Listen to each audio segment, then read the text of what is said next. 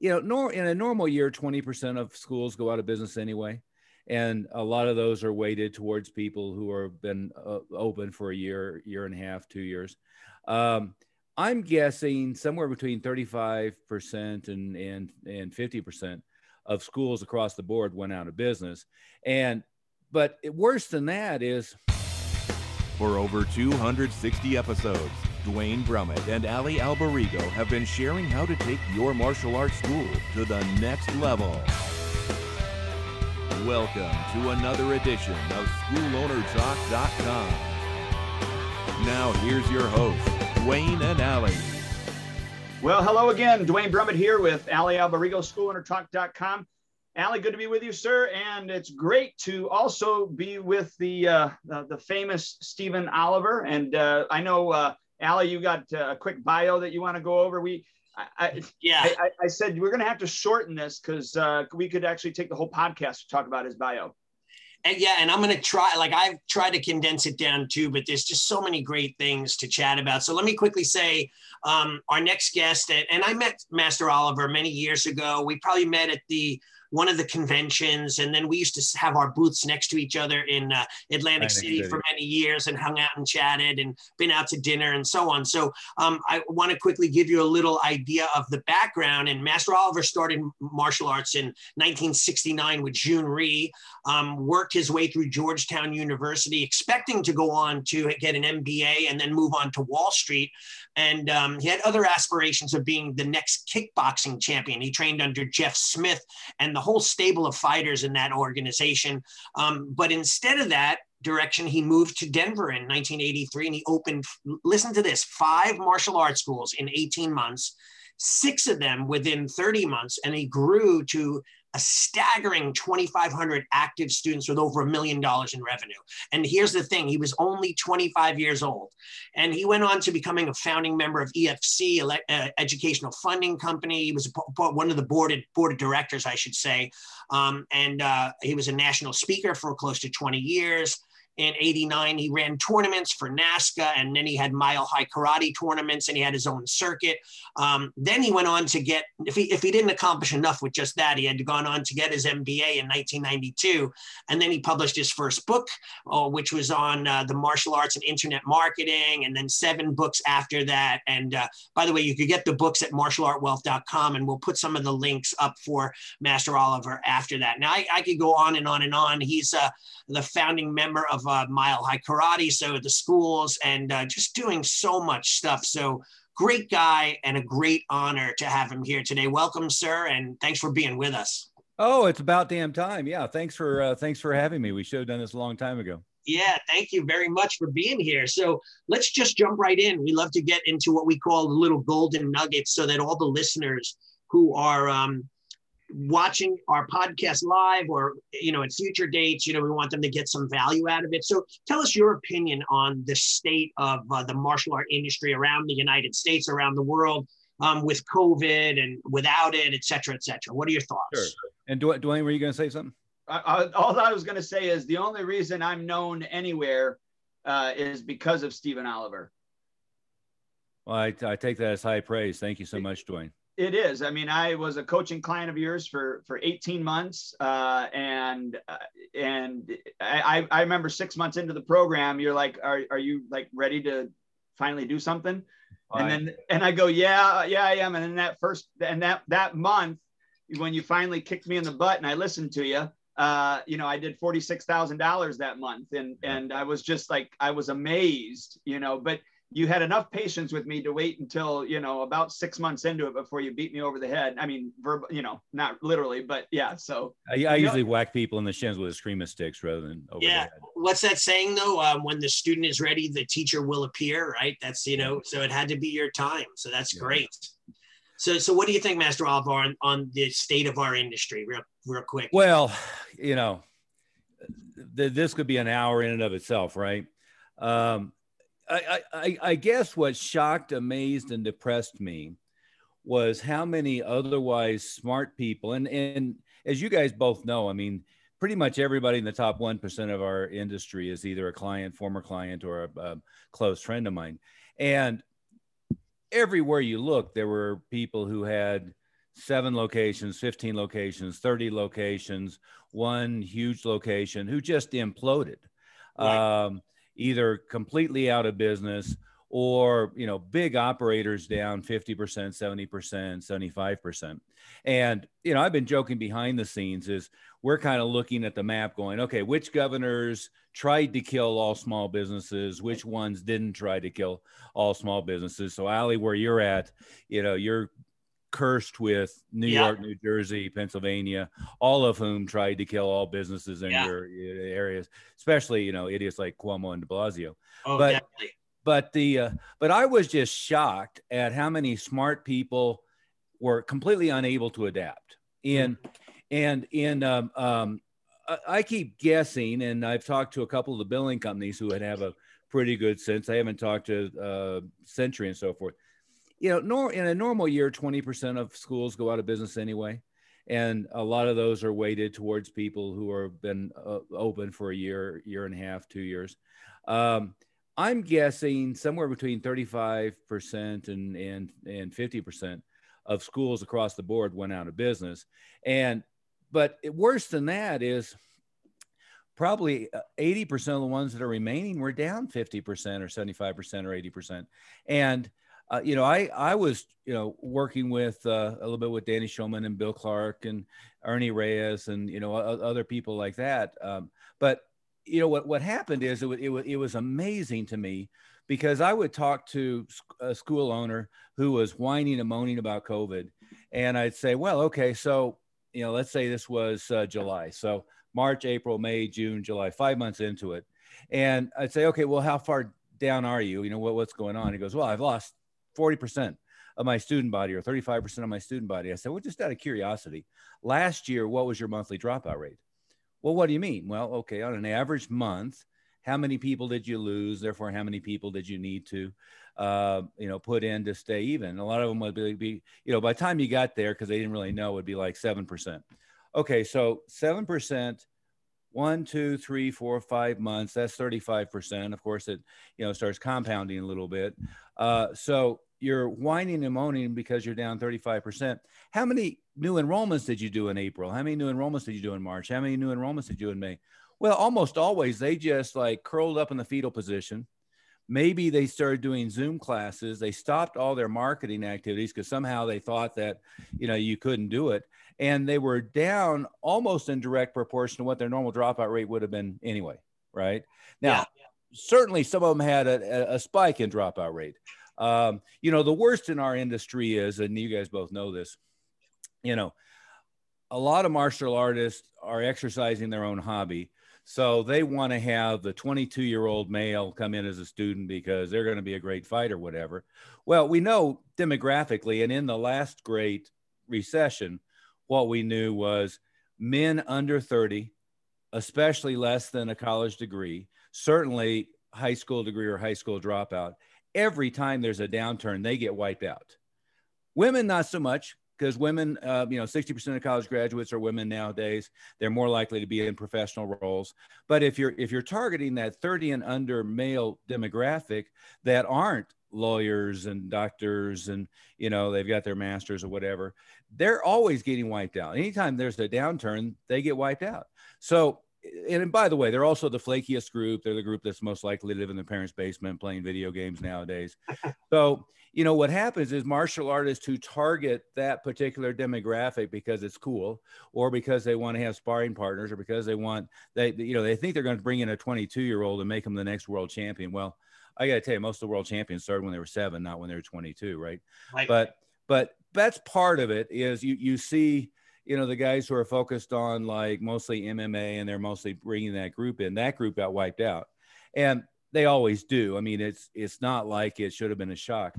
So my sense is that the industry has just been decimated. On the flip side, most of my guys are either even or they're up 10, 20, 30%.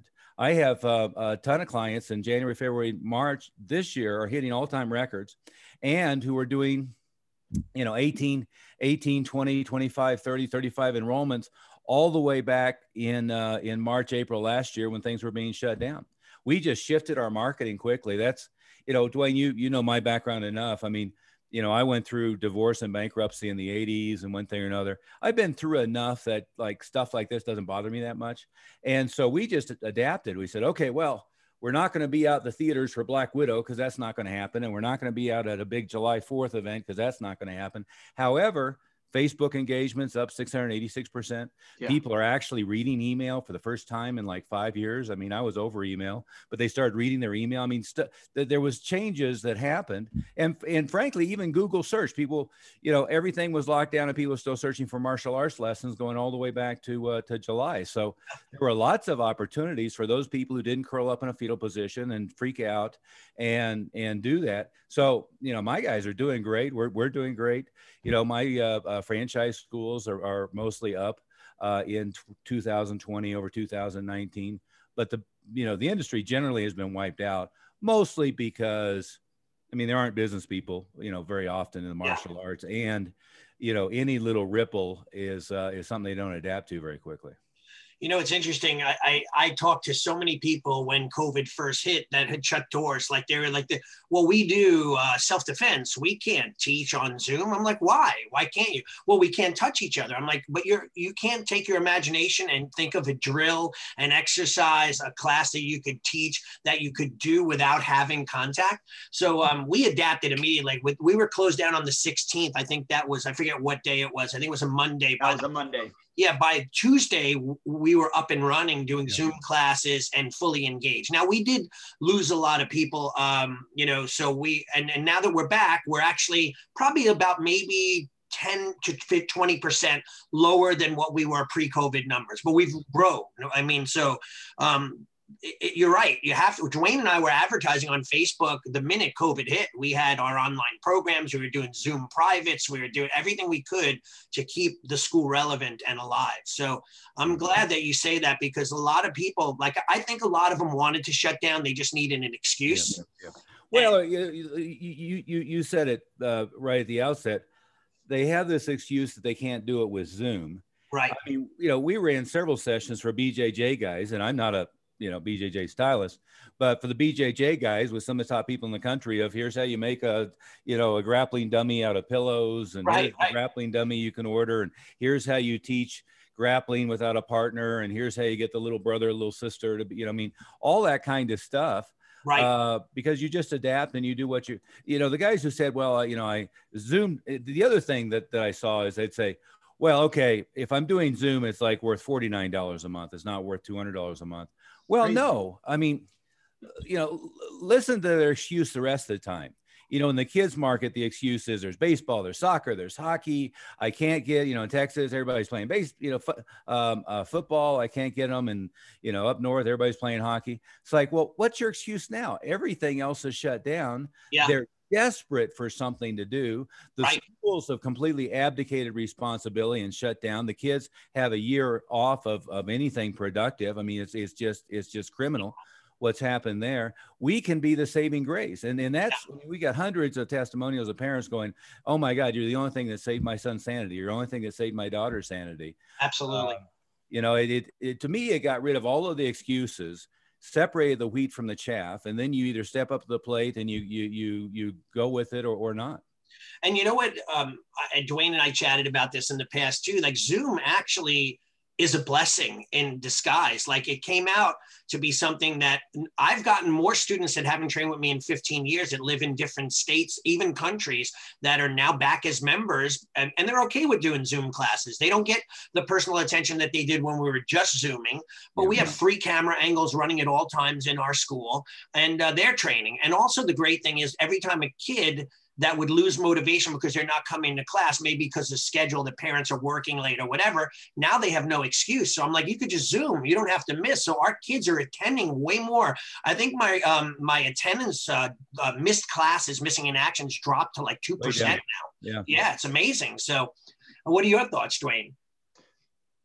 Well, you and I, the nice thing was Allie and I bounced ideas back and forth. And so, having some sort of group of individuals that actually are looking at it as an opportunity as opposed to a detriment, even though obviously there was freak out moments, but, we didn't stay in there. I mean, I had a friend of mine who's an Aikido stylist, and he's also a psychologist. So, I mean, I created a podcast series with him and put that on demand for my parents, to watch. I hit up a couple of homeschool moms that have been homeschooling for years, and I did interviews with them. And basically the crux was, now that you're a homeschool parent too, how do you handle this? And so, I mean, I was feeding information to all of my people even that way, on top of what you guys were already talking about doing. So I guess we just looked at it as, how can we give more and above than what we were already giving, than what we did before. And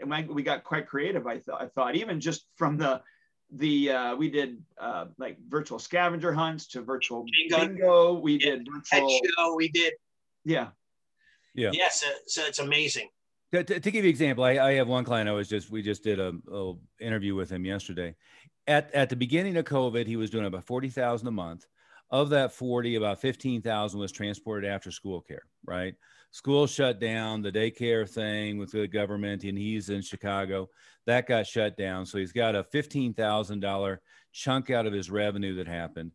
By Christmas, he was doing $50,000 a month with only traditional Tang Soo Do, eliminating all of the other stuff, with more active students than he had before, with higher price points that he had before, doing remote learning plus Zoom plus in the park when he could. Of course, you can't do much in Chicago in the winter, but in the parks when they could, and social distance in the school when they were allowed to. So, and that's a big mistake I saw people make. I saw Danny Schulman do this. I saw other people do this, where they thought that we're going to film people doing the forms, right, and we're going to make a video library, and then we're going to give them assignments and do it. That's what, my son's school, are totally incompetent. The public schools here. I would have pulled him and put him in the private school he used to be in August if I had known how incompetent they were going to be. But that's what they're doing. They're posting assignments and they're expecting the kids to pull them in and turn them in. And instead they, in his case, he plays video games all day. And, unless I'm like looking over his shoulder the entire time. So we knew before, in fact, going back to, you guys know probably Chris Pizzo and Matt Fury, they did that years ago. They were selling How to Defend Yourself and, mailing VHS tapes and then mailing DVDs and then putting them online. They knew, I knew, we all knew that 99% of them never even popped the shrink wrap. Right. They certainly didn't ever learn how to defend themselves. Right. Pizzo morphed it into, I'm teaching you close combat conditioning and you're going to need vitamins. And then he's selling them vitamins because that was the only reoccurring revenue stream. But we all knew remote learning, meaning here's the video. June Reed did that years ago. He had all of it on video and he gave everybody the video. Tom Callis years ago, I talked to everybody because he had a video studio next to school doing that. And I was always like, well, what's the point? I mean, they're not going to go learn this at home. They wouldn't be paying us if they could do it nowadays. If that's what you were doing, they could just learn whatever they wanted on YouTube for free. Right. We knew it had to be holding their hand. It had to be constant support. It had to be some personal interaction. It had to be group interaction. It had to be group feedback. They needed Stripe still constantly. They needed reports turned in. They needed all that feedback. I got all my clients to go get extra textbooks. So they go get extra textbooks and hand deliver it to the kids. They'd get extra things and hand deliver it. A lot of them got like home training aids and delivered them to them from the work. So what? You spend an extra $20, but you really get them engaged and focused. Yeah. And frankly, during the whole thing, I was getting them to raise prices, not lower prices. It's That's funny you say that. No, that's funny you say that because both Allie and I raised our prices. I did mine in September. I don't know if you win how early you did yours. Yeah, no, I did mine the minute we were allowed to teach live classes coming back even before when we were doing the classes on Zoom. I didn't raise them up by a ton, but I raised them up by about 10%. But yeah, I don't understand how people, like I still had a family today that I just chatted with. They were like, well, the Zoom classes weren't the same. We shouldn't be paying the same amount. I said, we're putting in twice the amount of time, paying for software, being there for you, giving you all that other interaction. Like Dwayne and I said, the parents' nights out, all these things that we would do extra. How is it not worth it? I'd say, I don't get it. I'd pay that for a client, a personal, training with a coach like yourself, or, in a heartbeat. Right. And Dwayne, you mentioned something really important, I think, and let's not gloss over it. You know, with our team, and of course, I've got, you know, pretty much everybody I'm working with is top 5% or top, you know, even top 1% of the industry. But all the way back in March, you know, I was coaching them on what to do, but of course, this is pretty unprecedented. We were making it up as we went, and thank God, by the way, that it wasn't 15 years ago, pre-Zoom, Right, meeting, online video. You know, it would have been much more difficult to adapt, frankly.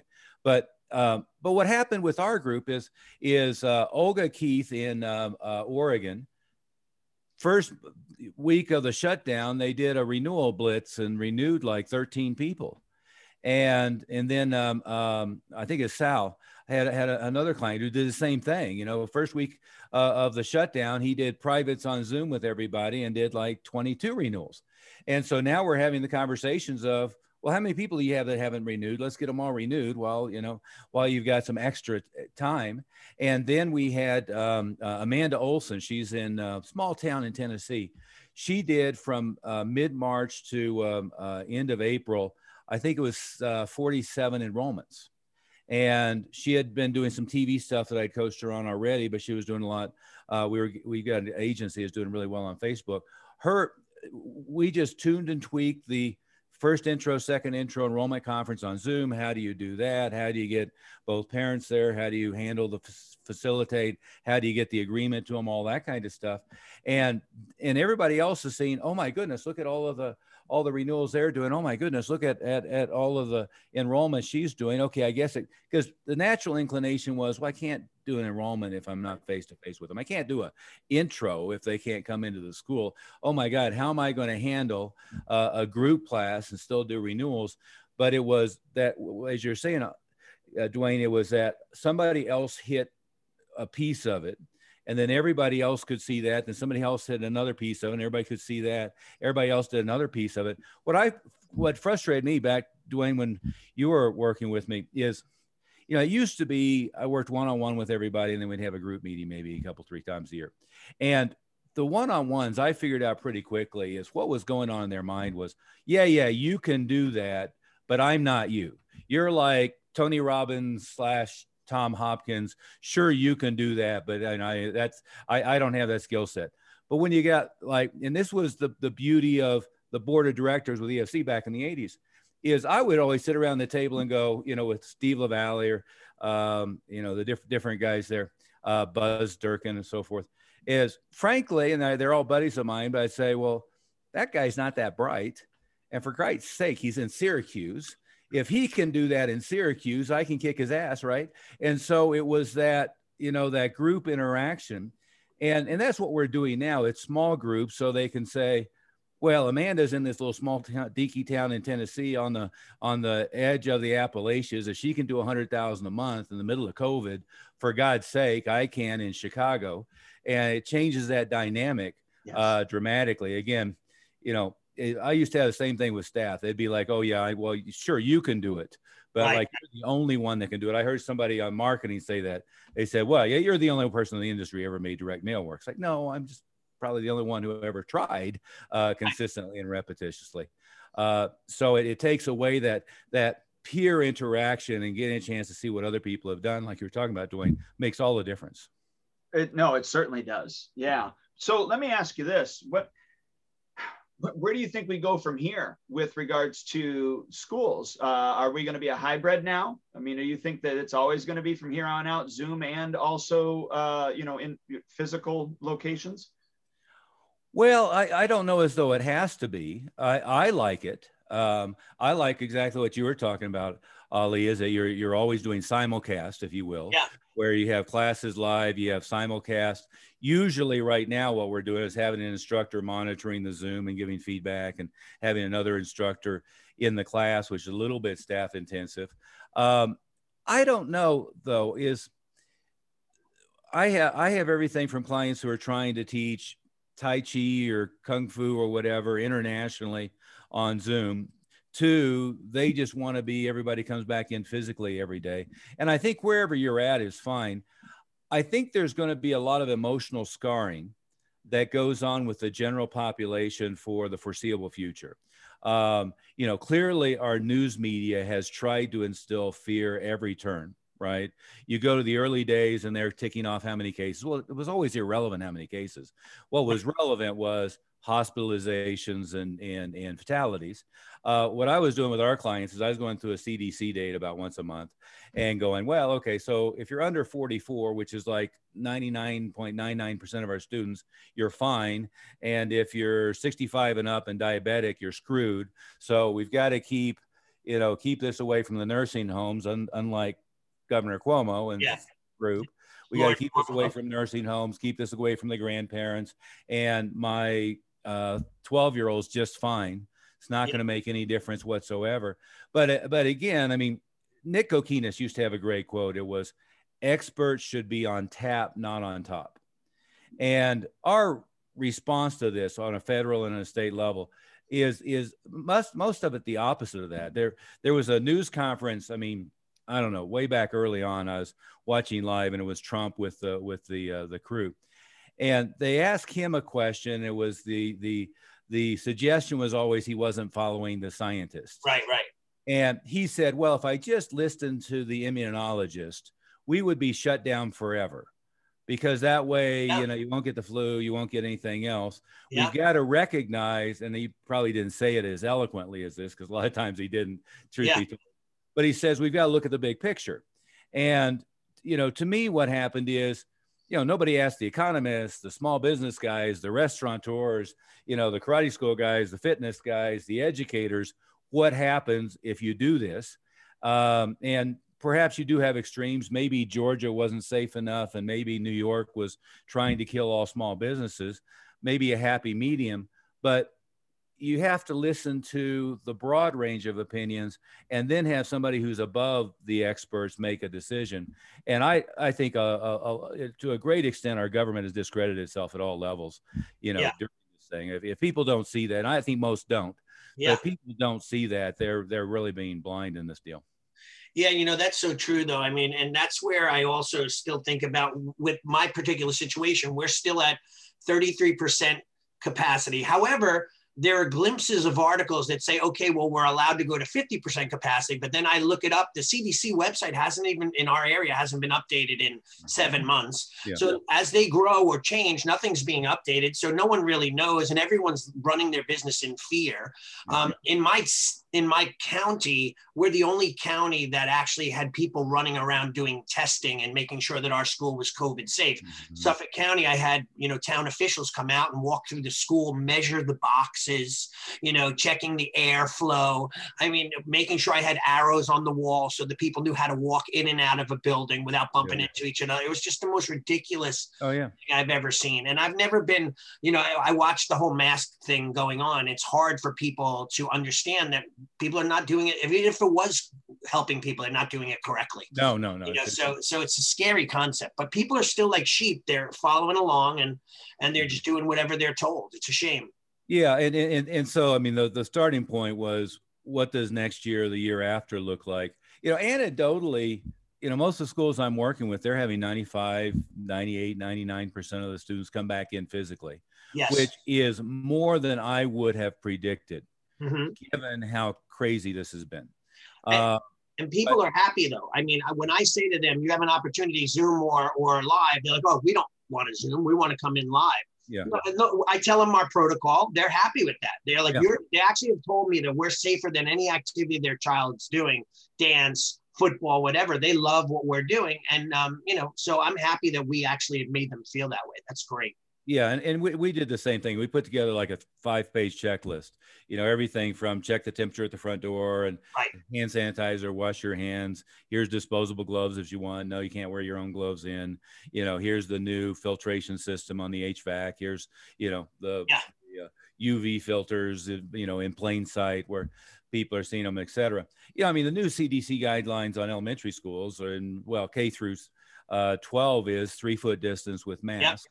And the reality, again, all you have to do is look at the CDC's own numbers.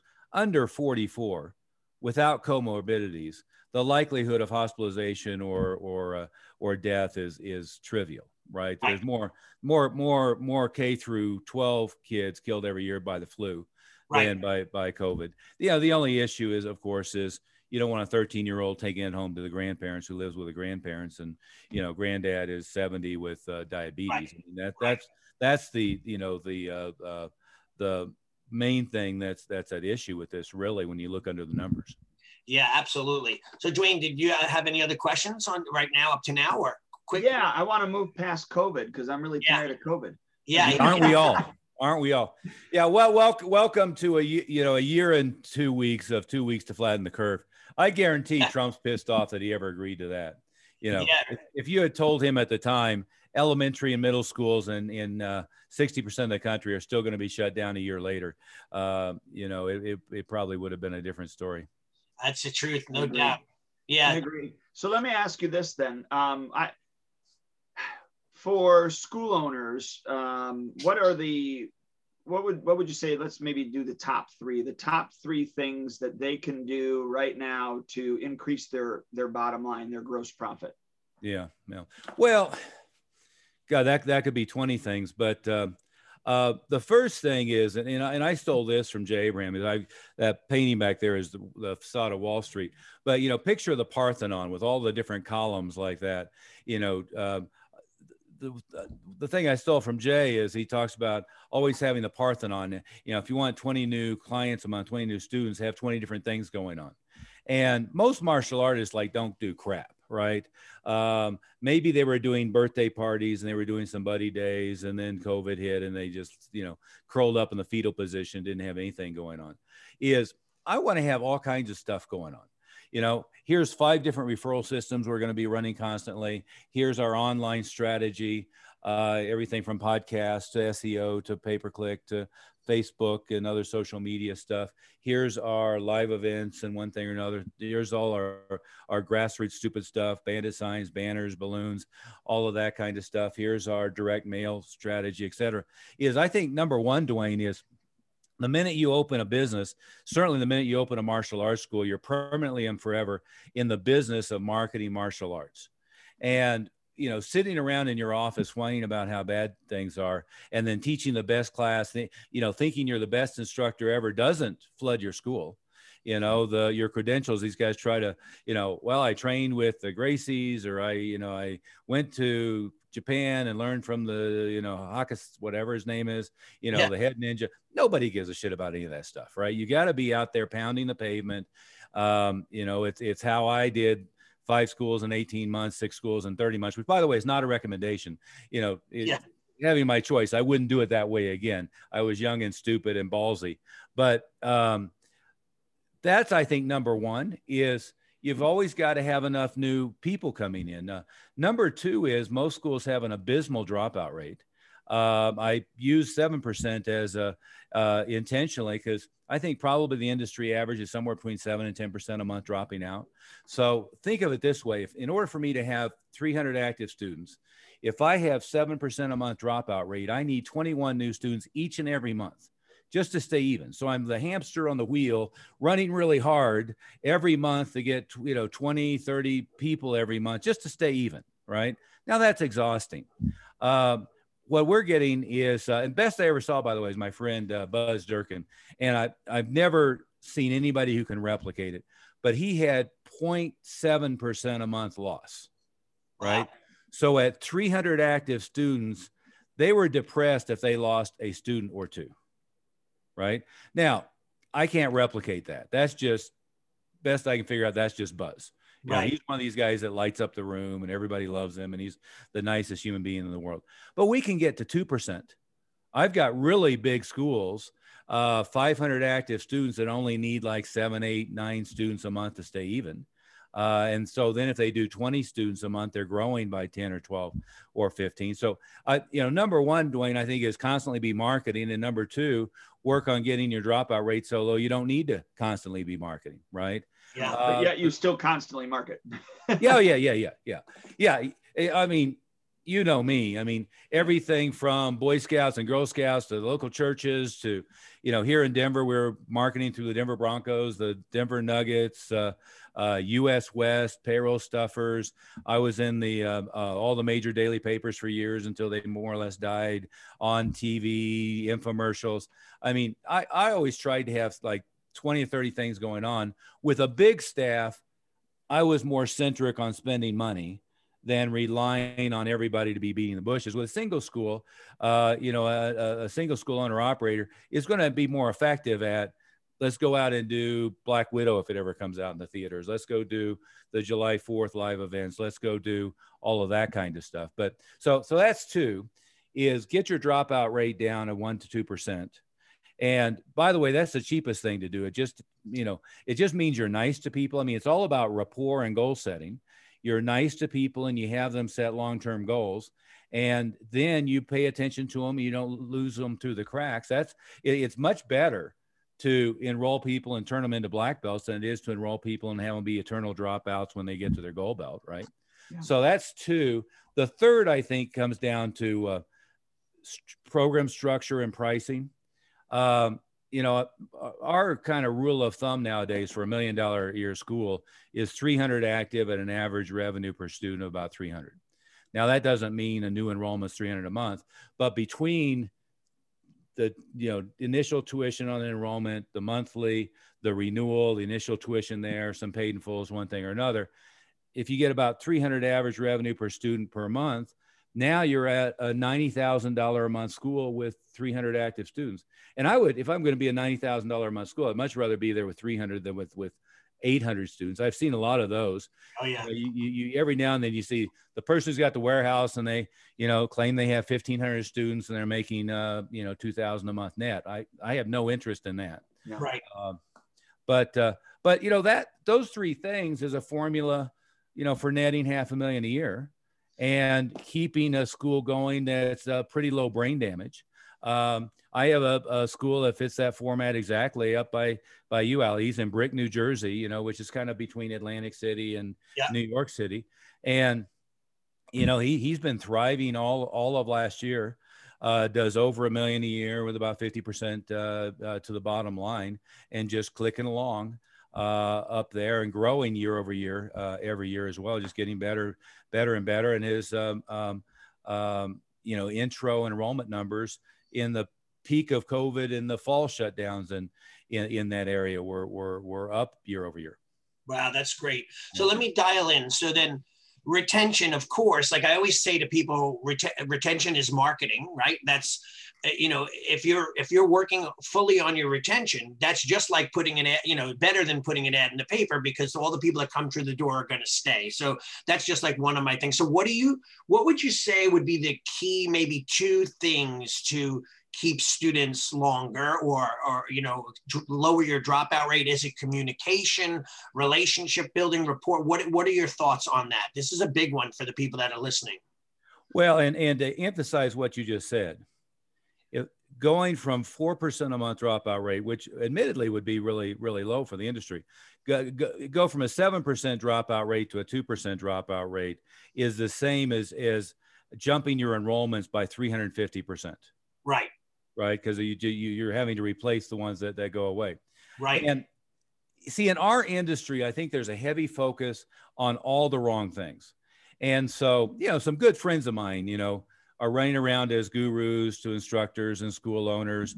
And it's all about curriculum and the way you're a better instructor is disguised repetition and teaching different drills and, learning new curriculum. And we're going to throw in BJJ and we're going to throw in Kali Eskrima. We're going to throw in all this stuff. And again, there's nothing wrong with curriculum, but I go back to the EFC days and, the EFC days, you had, for instance, Ernie Reyes, Dave and Tim Kovar, Steve LaValle, that all had really exciting classes in one thing or another.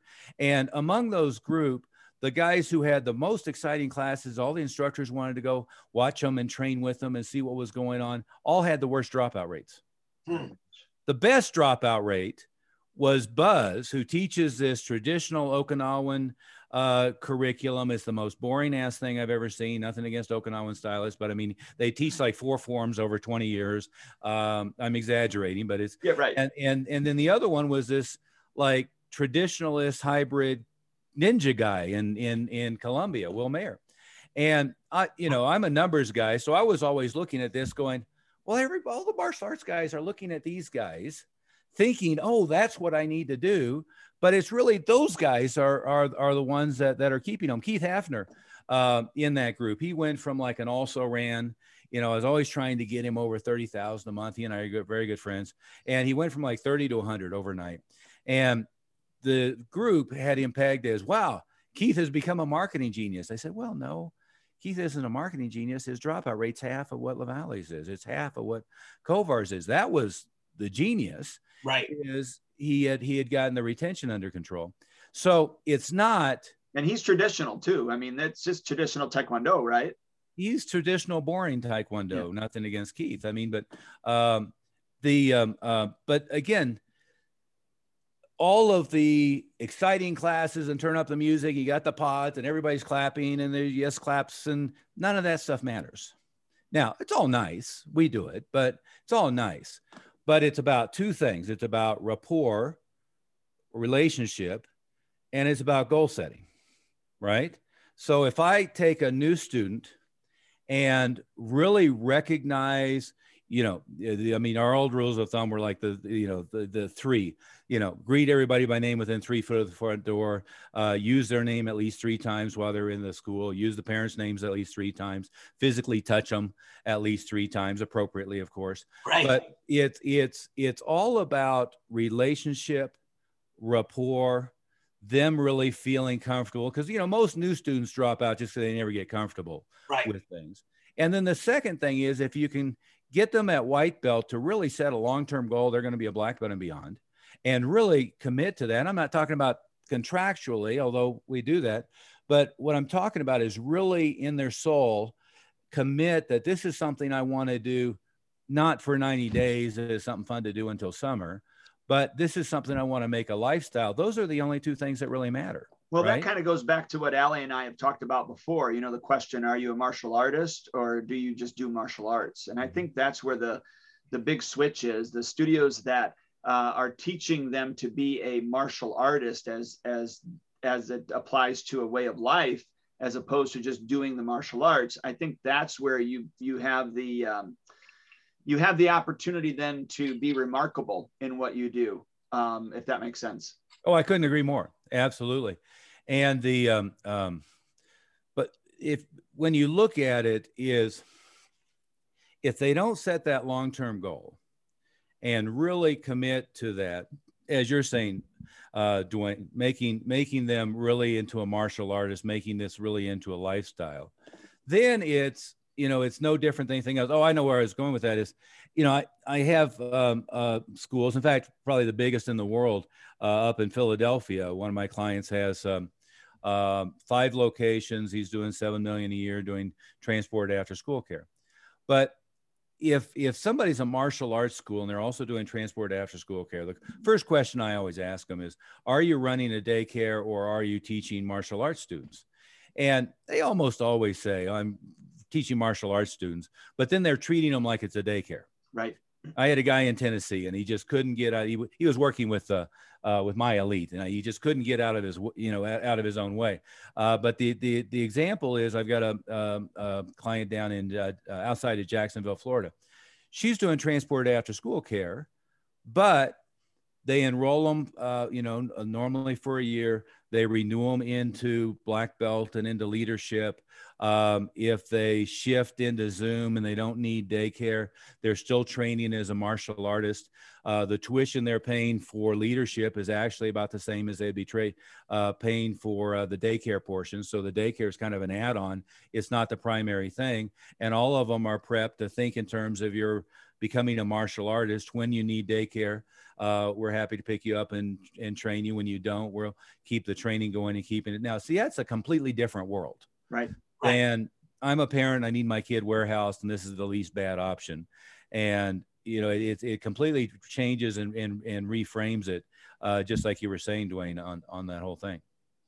Yeah, this is, by the way, we have a lot of people commenting on Facebook, this is a great interview, I mean, like it's great knowledge. Like we call it golden nuggets. I mean, I'm hearing so much that I want to run out and do some changes too. So I love it. And I believe, like, even with the advantage of our software, which is one of our sponsors, which is Spark, we're able to communicate via text message, email. It's brought me closer to, more so now than ever, to my clientele. And I believe my retention has jumped because of that, because you got to develop relationships. They have to know that you care, that you're a part of their lives, that you want them to continue. And I love that setting that goal is a big thing, because most of the people who do that stay around for a long time. Yeah. So how do you get your people to set that goal? Like, what do you do with them? Yeah. And let's stay on what you said a minute, and then we'll talk about that. But software is great. Spark, is a great system, one thing or another, but it's about human touch, right? There was a software company early here in the .com boom called Blue Mountain greeting cards. And they got gobbled up by AOL for some ridiculous amount of money. But what they were you send me an electronic birthday card and you open it up and it plays a tune and somebody dances and one thing or another. Right. But notice that only lasted for about 18 months. Okay. It lasted long enough for the owners to get rich before the bubble imploded. But nobody feels warm and fuzzy. I don't feel warm and fuzzy. I've got bank accounts at Chase and at Wells Fargo. I don't feel warm and fuzzy when I get the automated message from Wells Fargo. Right. Now, if I get a handwritten note card from, my instructor, that's a whole different thing. Right.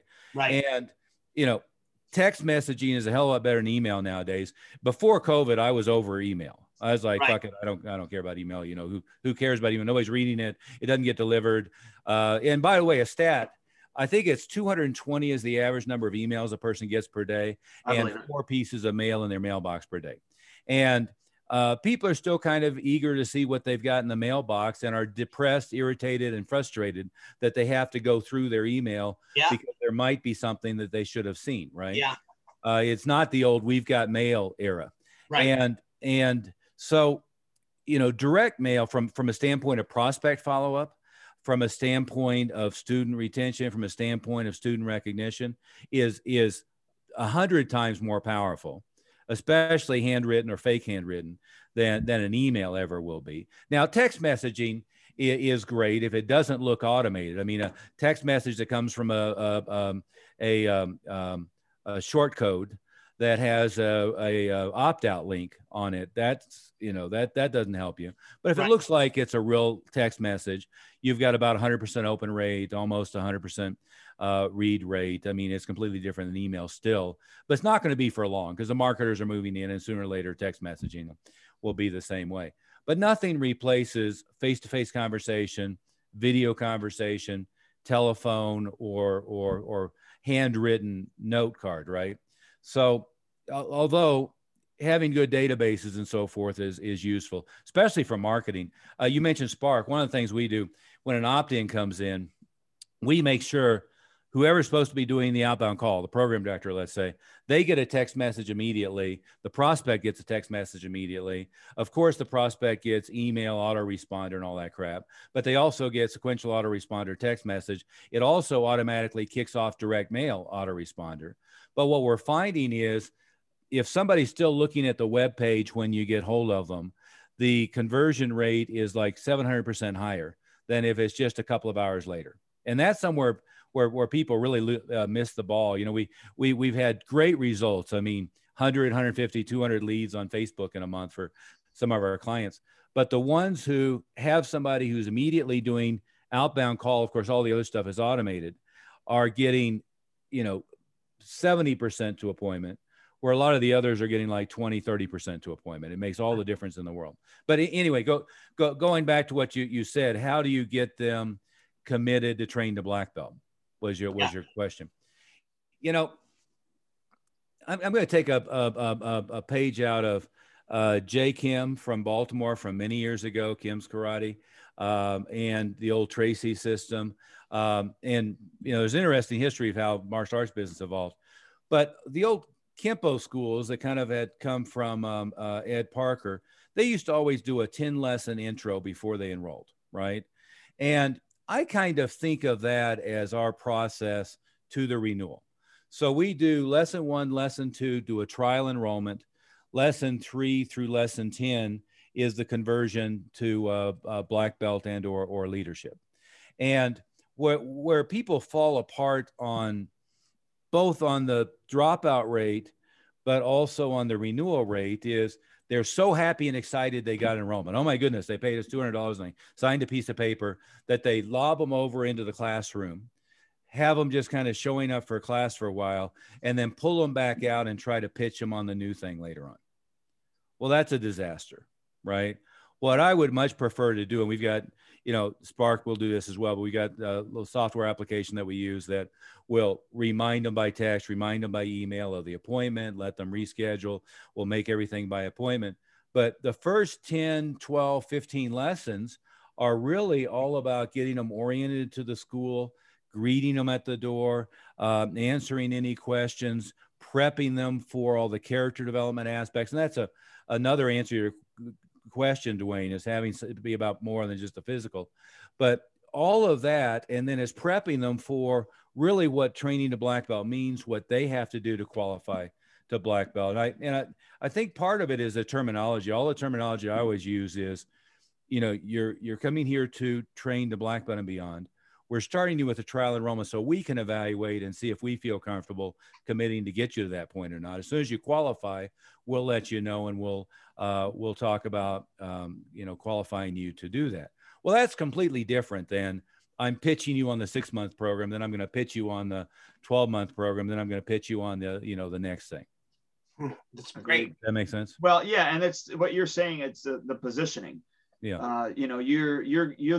You're now the buyer, and as opposed to the seller. Right. And, I think that's an important mind switch for you, but that's also an important position for the school owner, that they need to become the buyer, not the seller, in all transactions, but specifically that particular transaction. Yeah. One way to say it is takeaway selling. Nick Okinis used to, and I stole a lot of his terminology, was you're basically put yourself in the mindset of you're the admissions counselor at Harvard, and they want to be a doctor, but they're being admitted into, the undergraduate program. So they're having to prove to me, and, 1 or 2 intro lessons, there's probably not that many hoops they're going to jump through, but to be accepted into our leadership training or accepted into our black belt training, I can get them to jump through quite a few hoops, but I can also educate them, excite them, really get them to understand the benefits. And of course, we start with just massive character development, massive developmental material early on, so that the parents are going, oh my goodness, if my 7-year-old is learning all of this already, what does he learn on the way? And then we're talking about the black belts. And one thing we do is black belt essays. We require them, what martial arts has done for me, what are my goals past black belt? But then we have packets of them that we pass out to all the white belts. Yeah. And, it's just stacks and stacks and stacks of oftentimes poorly written, grammatically incorrect, glowing testimonials about everything they've accomplished. Right. It's all of that kind of stuff to really prove to the parent and the child what the benefit and the outcome is. And see, what most people do, this is the dumbest way to do it is, well, you're paying $150 a month now. For an extra $20 a month, you get to learn our weapons curriculum also. Well, who cares? Right? I mean, that's not, and by the way, I mean, I'm trying to get people at like a new enrollment's $297 a month, the renewal's $597 a month, right? I mean, we're talking high price points, but the way I look at it is, as a parent, kicking and punching is worth $75 a month. Becoming immune to negative peer pressure, really learning how to set goals, attain goals, really becoming a leader in school that translates into college, translates into life, that's priceless. So if we can transition all of the focus from the physical as the end in itself to the physical as the methodology to get to the mental and emotional development, then it becomes a priceless experience. Agreed. That's amazing. Yeah, I love it. I love everything.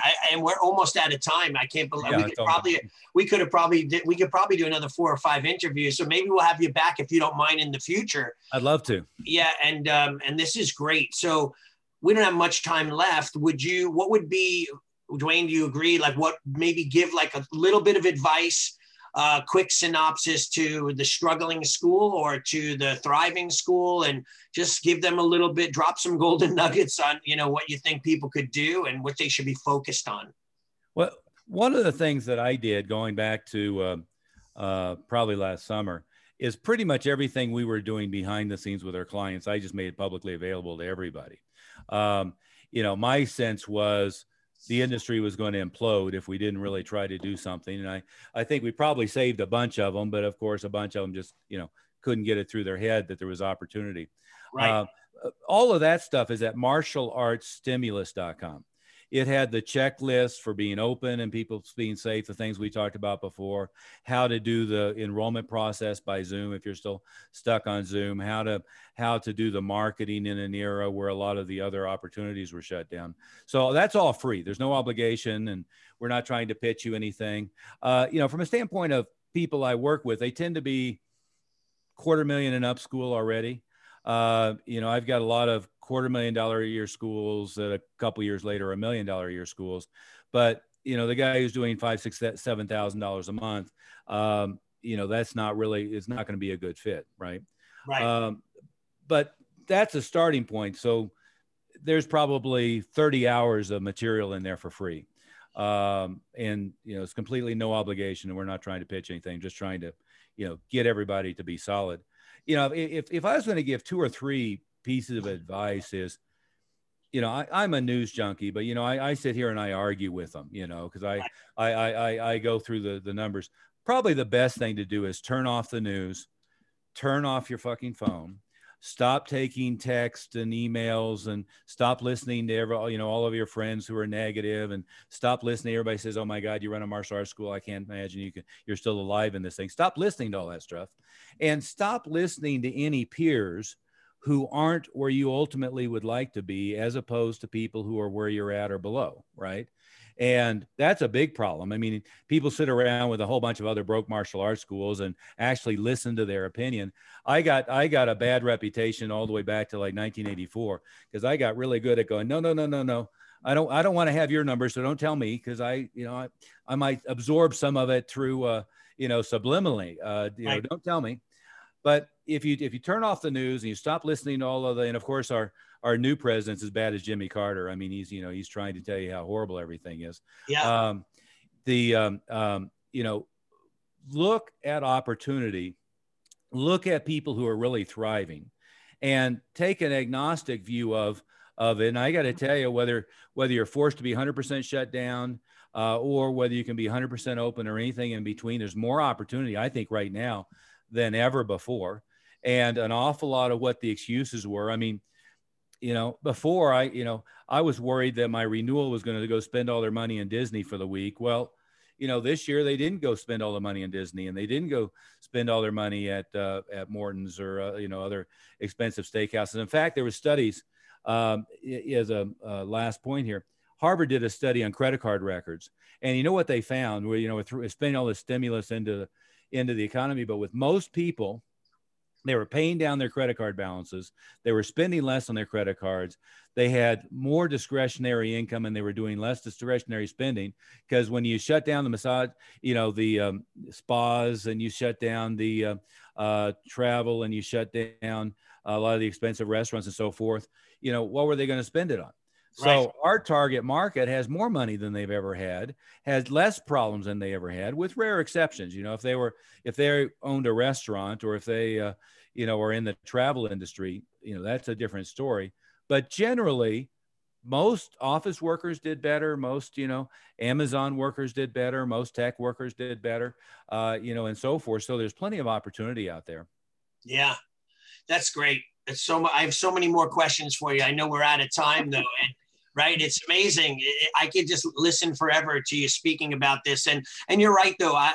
That's one thing I always tell people is to purge themselves from the negativity. Stop listening.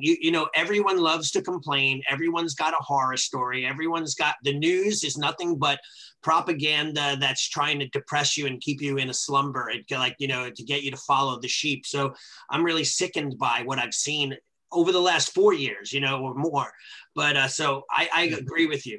There's a great clip that I shared, but it's from the movie Bombshell, which of course was about the the sexual harassment scandal at Fox News. And of course they were trying to make Fox News look bad. It's funny. Apple TV did the same one that was on, what was the guy, the morning show on the CBS, Matt Lauer. Right. The Apple TV show was about Matt Lauer. They just didn't say it was Matt Lauer. Bombshell was about Fox News, and they tried to make all of the guys look bad. But there's a great clip, which is what is a Fox News story?